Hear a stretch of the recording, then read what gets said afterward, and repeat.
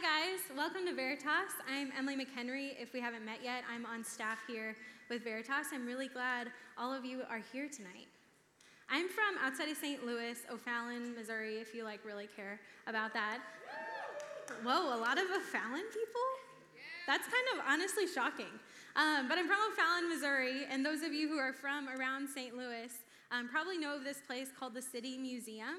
I grew up going to it a ton, and it's one of my favorite places to go back to in St. Louis. But for those of you who don't know, the City Museum is, and this sounds really lame, and I get that, but it is one of the coolest places ever. But it is truly a museum of trash. That's what it is.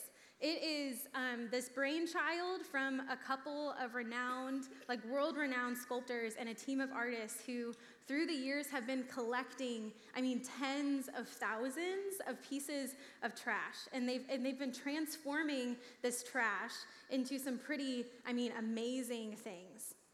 And maybe it's because I'm not an artist and I lack this kind of natural ability, but I think one of the most amazing things to me is thinking about how these artists didn't just see a piece of trash. They didn't just see a soda can or a broken piece of wire, but they were able to see a whale and an enchanted forest and this kind of playground that you see with a plane, a full-on plane that's hovering 100 feet above the air. To me, that's one of the most amazing parts of the City Museum is because it transports you into this world where the broken can become beautiful. And it reminds me a lot of God. You see, we're going to see tonight in this passage that we're headed that God is really good at taking the broken pieces of our lives and transforming them into something beautiful. God is really good at not just seeing the state that we're currently in or the state that we were, but he's really good at seeing the person we're becoming. God is really good at taking our failures and mistakes and our regrets and transforming those and using them as a part of this bigger story that he's telling. And that's really good news. So if you've been with us this semester, you know that we've been in the Gospel of Mark, and this is kind of a biography of sorts of the life and ministry of Jesus. And where we're headed tonight, think about it, we're nearing the end of the semester, we're nearing the end of the story, spoiler alert. But for a second for tonight, I want us to pretend like we don't know where this is headed. And I want us to, for a second tonight, to put ourselves in the shoes of the disciples as we kind of hear this story unfold. Because where we're dropping in tonight is really chaotic, honestly, really chaotic. People are getting more and more angry with Jesus. People are plotting to arrest him and even kill him. And it's in the middle of this chaos, just a few background moments before we jump into our passage tonight. We're not going to read this, but just so you know, Jesus, before this, told Peter, one of his 12 disciples, closest friends, that by the end of that night, he was going to deny knowing Jesus 3 times before the rooster crowed twice. I know that's kind of cryptic, but remember that because it's important for where we're headed. But after that, same night, one of Jesus' closest friends and 12 disciples betrays him. And he gives Jesus up to the authorities to be arrested in exchange for money. And so Jesus is arrested. And think about that for a second. I know that we probably know where the story is headed, but think about what that moment would have felt like. Thinking about how Jesus was just arrested, the guy that you thought was going to save the world, the guy that you thought is God is arrested, and they're talking about killing him. Think about that kind of tension, that kind of anxiety about what things are going to look like for Jesus, and not just him, but for the disciples and for this movement that we've been reading about all semester. And so we're going to pick up tonight in the middle of that chaos. In Mark 14, verse 66.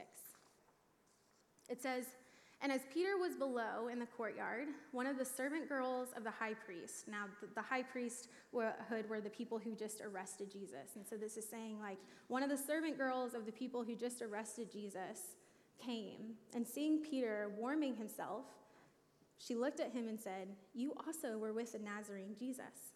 But he denied it, saying, "I neither know nor understand what you mean." And he went out into the gateway, and the rooster crowed. And the servant girl saw him and began again to say to the bystanders, "This man is one of them." But again he denied it. And after a little while, the bystanders again said to Peter, "Certainly you were one of them, for you are Galilean."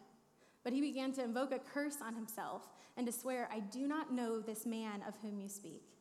And immediately the rooster crowed a second time. And Peter remembered how Jesus had said to him, "Before the rooster crows twice, you will deny me 3 times." And he broke down and he wept. Just as Jesus had predicted, Peter denied knowing him 3 times. And I'm always struck whenever I read this story, just how naturally this plays out. Like when I read this reads really easy. Like I start to wonder if I was in Peter's shoes, if I wouldn't do the same thing. And I think this story, it leads us to ask, why? Why does this feel so natural when we read it? Why would Peter, after he insisted to Jesus that he would never deny him, why would Peter deny him not once, but 3 times? Why? John Mark, the author of Mark, he doesn't really tell us why Peter did that, but he does give us a lot of context clues. Remember what we said earlier. The tensions at this point are really high. Like people are plotting not just to arrest Jesus, but to kill him. And at this point, he's arrested. I mean, think about how unsure the disciples were at this point, not just for Jesus' future, but their own. You see, Peter was afraid. He was afraid of what was going to happen to Jesus. And he was afraid that maybe what was going to happen to Jesus might happen to him too. And so in what feels like the most natural response, he protects himself because he's afraid. And I think you and I, if we're being really honest with ourselves, we do the same thing all the time. Maybe it's with our words, maybe it's with our actions. We start to deny knowing Jesus. Our lives start to look like we don't know the God that we claim to love. Maybe that sounds really intense to you, but let's just kind of play this out in some examples. I mean, maybe for you, this plays out in your family. I know we're about to go home for Thanksgiving break.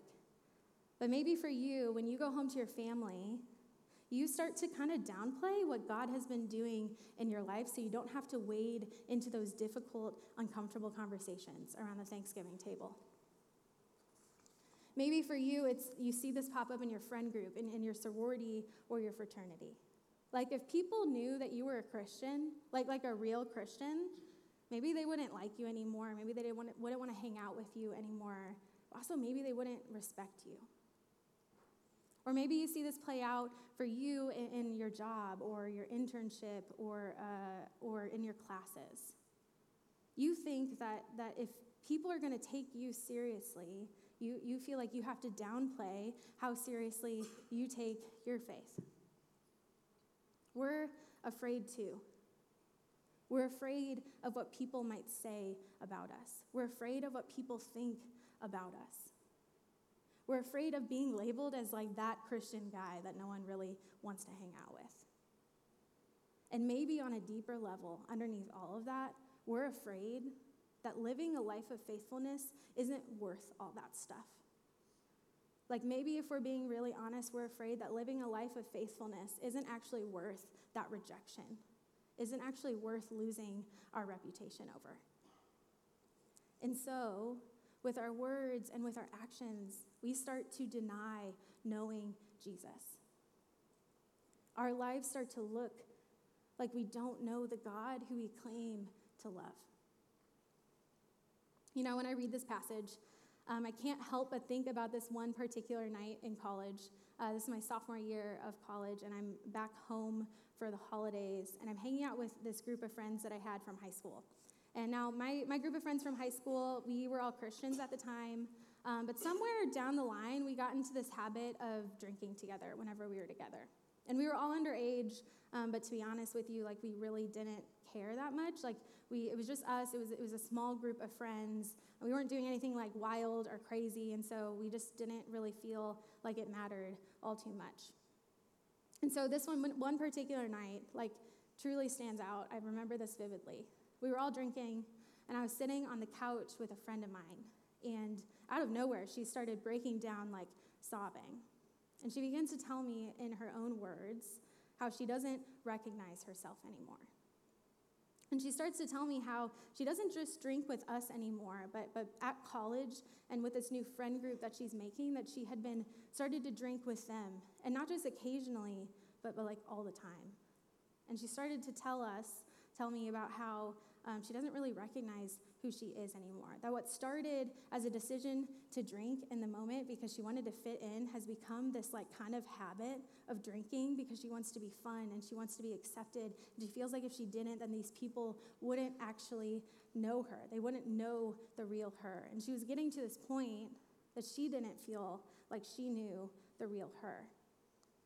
She started to tell me this, and she's told me how this has been seeping into not just like drinking, but this is seeping into her faith because she stopped living a life of faithfulness around this group of friends because she was scared. Not just that they wouldn't know her, but they wouldn't accept her.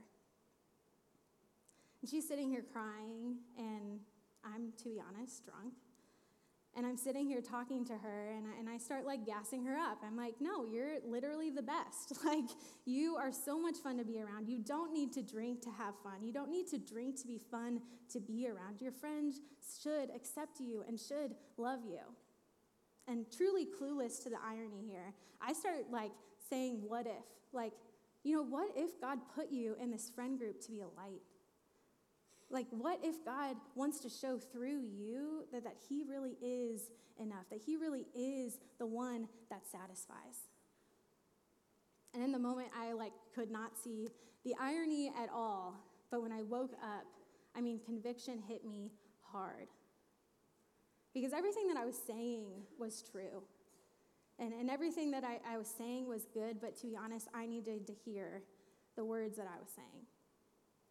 Because my life, to be honest, looked like far from the truth that I claimed to believe. And to be honest with you, I did not want to give up drinking. I was pretty reluctant with that. But that night, God started to work in me. And he started to show me the ways, not just in drinking, but in other ways too, the ways that my life, what was denying knowing God.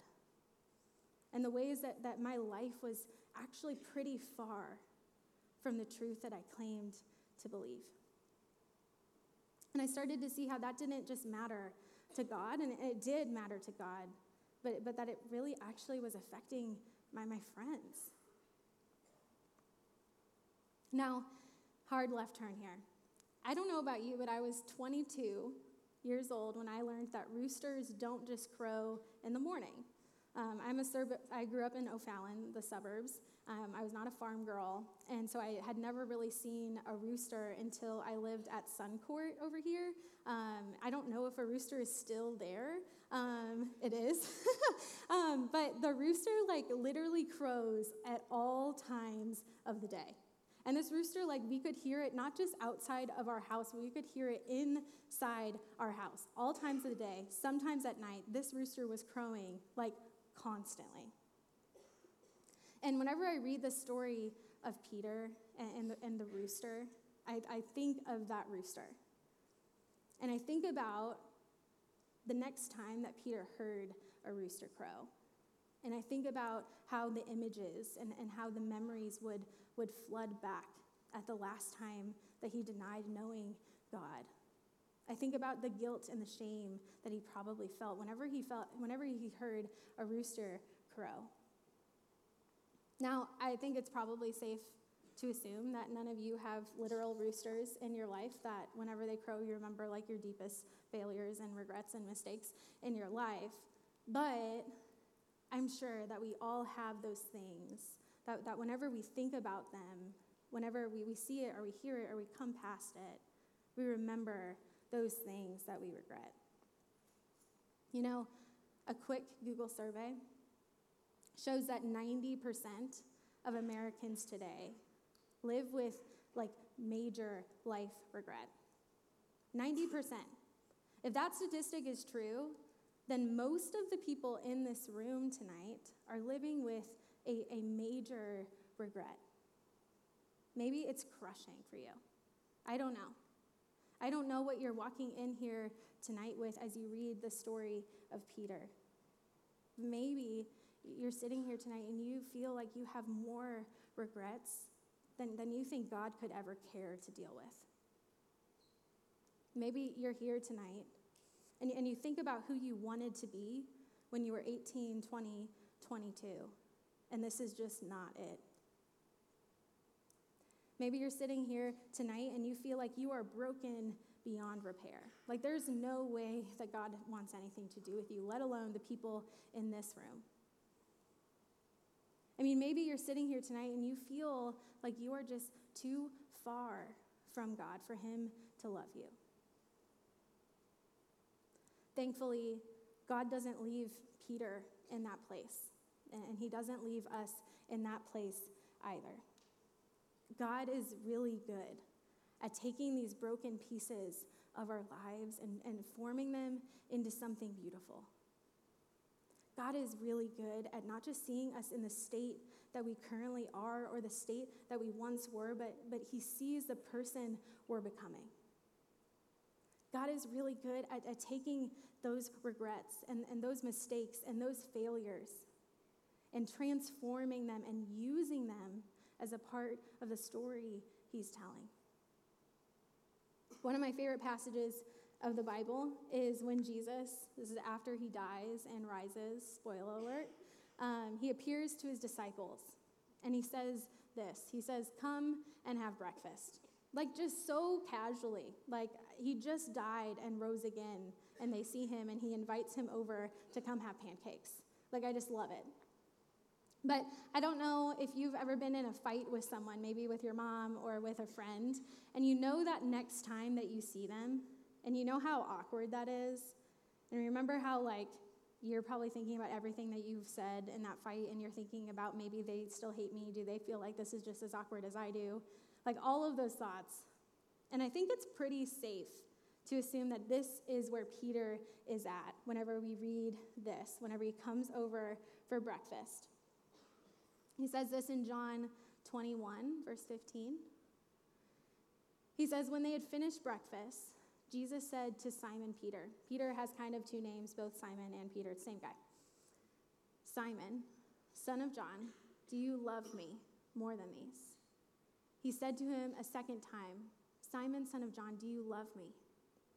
And he said to him the third time, "Simon, son of John, do you love me?" Peter was grieved because he said to him the third time, "Do you love me?"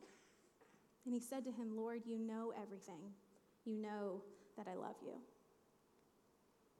I want to draw our attention to a few things here. For one, Jesus asked Peter 3 times if he loves him for the 3 times that Peter had denied him.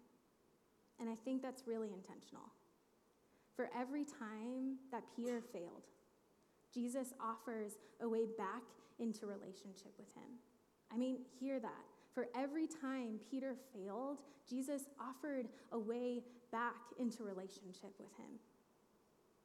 Another thing is in Jesus' day, there's a lot of words for our word love. I mean, in the English language, I can say I love food and I love my husband, but we know that those are very different kinds of love. But in the original New Testament language, Greek, they had a lot of different words for love. And in this instance that we just read, Jesus uses this word agape. And agape love is a sacrificial kind of love. It's a kind of love that chooses to serve and chooses to persist amongst all circumstances. Agape love, I think I have a definition. It's more than a feeling. It's an action and a choice. Agape is a choice to love and to serve and persist in all circumstances. And so Jesus is asking Peter in this instance, not just like, do you feel like you love me today? No, he's asking him, do you choose to love me? Do you choose to serve me and to stay and persist no matter what comes your way? Because I want us to think about this for a second. When Peter was afraid before, when he let his feelings of fear overrun his love for God, Peter did not stay. He did not persist. And so Jesus is offering him another chance to agape love Jesus, a chance to choose to serve and to love him no matter what came his way. Because for Peter, we know this when we look at the New Testament and whenever we look at church history, that Peter would one day become the guy that led the early church movement. Get that. Jesus used the guy that denied knowing him 3 times to build his church. Peter would go on from this moment, and he would stare the kind of suffering that he was afraid of in the face. And he would choose to serve Jesus, and choose to stay, and choose to persist. So much so that he eventually was persecuted for his faith, that Peter went on to die on the cross. Like Peter himself, he died, he was crucified upside down for his faith. Peter would choose to love and to serve Jesus with the same kind of love that Jesus had shown him. For every mistake, Jesus offered Peter a way back to him, an agape kind of love. Jesus is asking Peter, in the face of your rejection, in the face of losing your reputation, in the face of your fear, will you love me? Will you choose to serve me? Will you choose to stay and persist no matter what comes your way? And he's asking you and me the same thing. In the face of your fear, in the face of losing your reputation, in the face of possible rejection, will you love Jesus? And not a kind of love that is marked by your feelings, but a kind of love that transcends your fear, a kind of love that is marked by service, and a kind of love that is marked by staying and persisting no matter what comes your way. Peter eventually did, and Jesus used him. And Jesus is asking you, will you love me? Will you stop pretending like you don't know me on the weekends so that through you I can show that I really am enough? Will you stop acting like you don't love me in front of your friends at your fraternity and in your sorority so that I can use you there? He's asking you with your words and with your actions, will you choose to serve me? Will you choose to love me and to stay no matter what comes your way, whatever rises up against you? Jesus asking you, will you love me?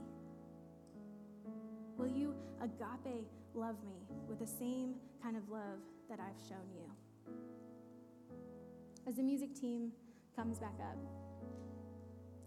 I don't know where you're here at tonight. I don't know what kind of mistakes, regrets this passage brought up for you, and I don't know the kinds of fear, real fear that you're facing when you leave here tonight. But I know this, that every mistake that you've made is an invitation to come back to God. Every mistake that you've made is an invitation to come back into a relationship with God. And God is really good at taking the broken pieces of our lives and forming them into something beautiful. God is really good at not just seeing who you are now, not just seeing who you once were, but seeing the person that he's forming you into.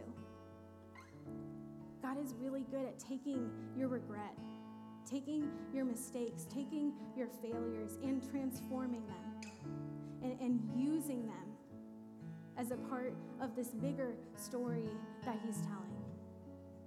And that's good news. Will you pray with me?